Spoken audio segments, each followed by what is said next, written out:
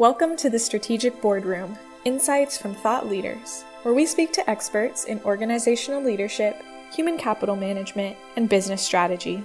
We hope you enjoy this episode, brought to you by Bullseye Engagement, a leading provider of cloud-based employee development and strategic business software solutions. This is the last episode of our conversation with Kevin Martin and John Fikany. If you haven't listened to episodes 1 and 2, we recommend you do so first. We hope you enjoyed today's episode. I think what we can take away from this is that there's this whole other piece of the puzzle, and could be its own roundtable in and of itself. I think it's the development of not only your employees, but your leadership, who need to know they don't need just the technology that facilitates the check-ins and the collaboration, even though that can be incredibly useful if it's as intuitive as you just explained, John. But the leaders, they need to know what to ask and how to lean into the softer side of their leadership, promote a culture that allows for this overall well-being of the workforce and overall organizational growth. And technology really should facilitate this. So maybe, Kevin, if you want to give us some insights as to what should someone be looking for in the technology that can facilitate the collaboration and the well-being of your workforce.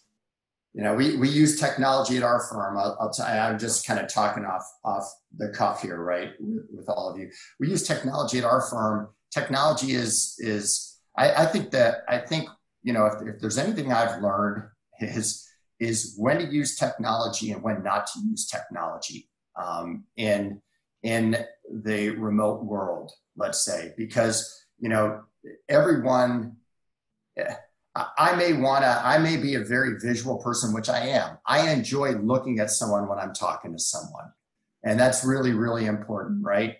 But that person may be in a moment where they don't want to be looked at or looking at me for whatever reason. And I've got to be vastly more attuned to that. So that's the type of takeaway that I would suggest that we're kind of feeling as a firm. I don't think that's lending much value, Kayleen, to the overall conversation here. What I would say is, let me close on this, because I feel like, you know, an organization is a system, and it's the understanding. You know, if you think, you know, getting back to engagement of what we were talking about, engagement as an outcome, right? Just like shareholder value is an outcome. And I love how John took shareholder value and brought it all the way back. 100%. The best executives from our vantage point, those that are leading organizations that are able to manage through an environment that's constantly changing, those executives really understand when it comes to the workplace and the workforce. They understand the interdependencies of 5 core areas and the interrelationships of these. And that's what I was trying to get at here with some of my comments, which is every person who listens to this video is going to have one shared common experience. And that is that their organizations have felt a massive shock to the system in the COVID pandemic. And we'll just isolate it on that crisis, let alone the other crises that are happening. And because of that shock to the system, every organization has had to adjust its strategy to some degree or another. And for many organizations, that strategy was, our strategy right now is we got to get our people safe and get them out of the office and maintain some level of productivity possible. And now they're looking at what are the longer term implications and how do we, you know, what's it going to look like longer term? But every organization needs to, you know, those that do it best realize that when there is a shift in a business strategy, they've got to constantly look back and say, whether and how that has an implication on their culture. Does our culture need to have some type of shift in order to now allow to really positively affect and not negatively impede that strategy from being executed? And derivative within that are the leadership. What are the leadership behaviors that are going to matter most to drive the culture that we want going forward, right? And what aren't we going to tolerate anymore? And how are we going to reflect that in our talent acquisition, performance management, succession, leadership development, learning and development, total rewards, all those pieces that support that? And then how does that affect our talent equation? What are we going to need going forward? If for a lot of companies, this whole pandemic has facilitated the digitization of their business. And now they're looking and saying, holy mackerel, maybe we need some skill sets differently. Maybe some roles we had are no longer relevant. There's a whole new bunch of roles that are going to be relevant. And we've got to be able to be known. We need to have a brand that's known to that new talent pocket, or there's that talent out there. We need to know who they are. There's challenges there. But all of that is the system that the best organizations, when it comes to the workplace and the workforce, they're constantly looking at those 5 elements. And so, shifting markets, how does our strategy adjust? What are the cultural, leadership, and talent implications? How do we fit all together? All of those, when they're worked well, are going to lead to the outcome of higher employee engagement, which is going to drive the shareholder value, et cetera.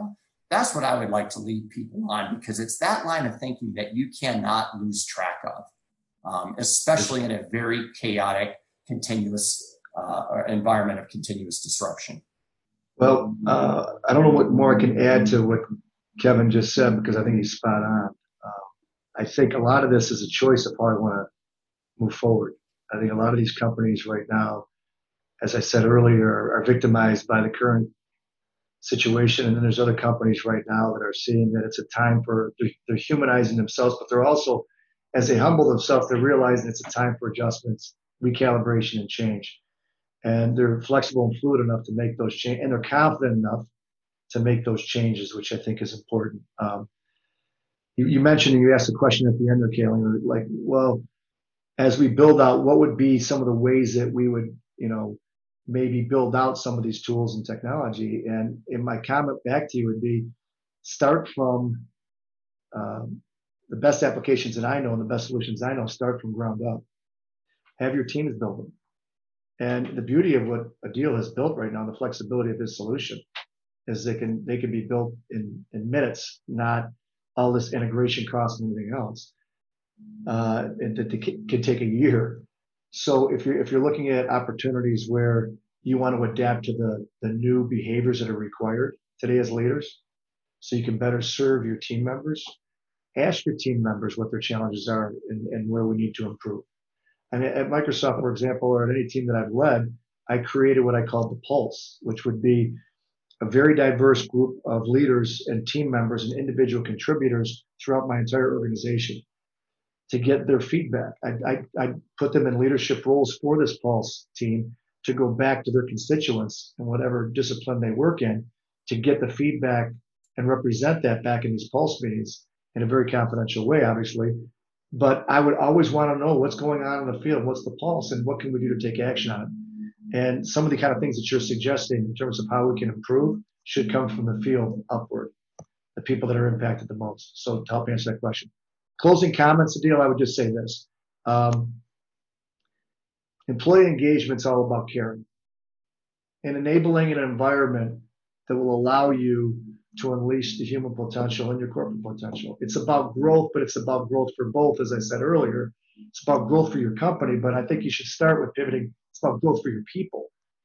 And they want to participate more, they want to be engaged more, but you just have to kind of let go to let grow, as I said earlier, and trust and empower more so that takes place. And then you got to provide them, as I talk about the enablement side of this, you got to provide them with the tools to be able to be most successful in this conversation. And that leads to companies like yourself that I think are doing a great job of that. So I'm optimistic that this pandemic has caused a wake-up call to force more of this conversation. We're having more courageous conversations around this employee engagement, and it's not just this term that's a soft term anymore. It's actually something that people get. And I'm seeing companies take it more serious. And hopefully when we have the next webinar or sometime in the future, we look back and we see the Gallup polls start to change a little bit. And we start to see that the improvement in terms of employee engagement and the improvement of those people that were passively disengaged move toward more actively engaged. So I just want to compliment you on what you're doing, and thank you for providing this as a service to other people to maybe learn a couple things from. It was an honor to be here with Kevin, who I think is a thought leader in this subject from a research perspective. And thank you for what you're building over there. It's making a difference for a lot of clients. So thank you. Thank you. Thank you, John. And this is a continued dialogue and conversation. Hope to see you on another roundtable soon. Thank you very much. Take care. Take care. Thank you. Thanks, Kayleen. Thanks for listening to today's episode. For additional free content on human capital management, leadership, and business strategy, be sure to follow the Bullseye Engagement page on LinkedIn and join our growing community.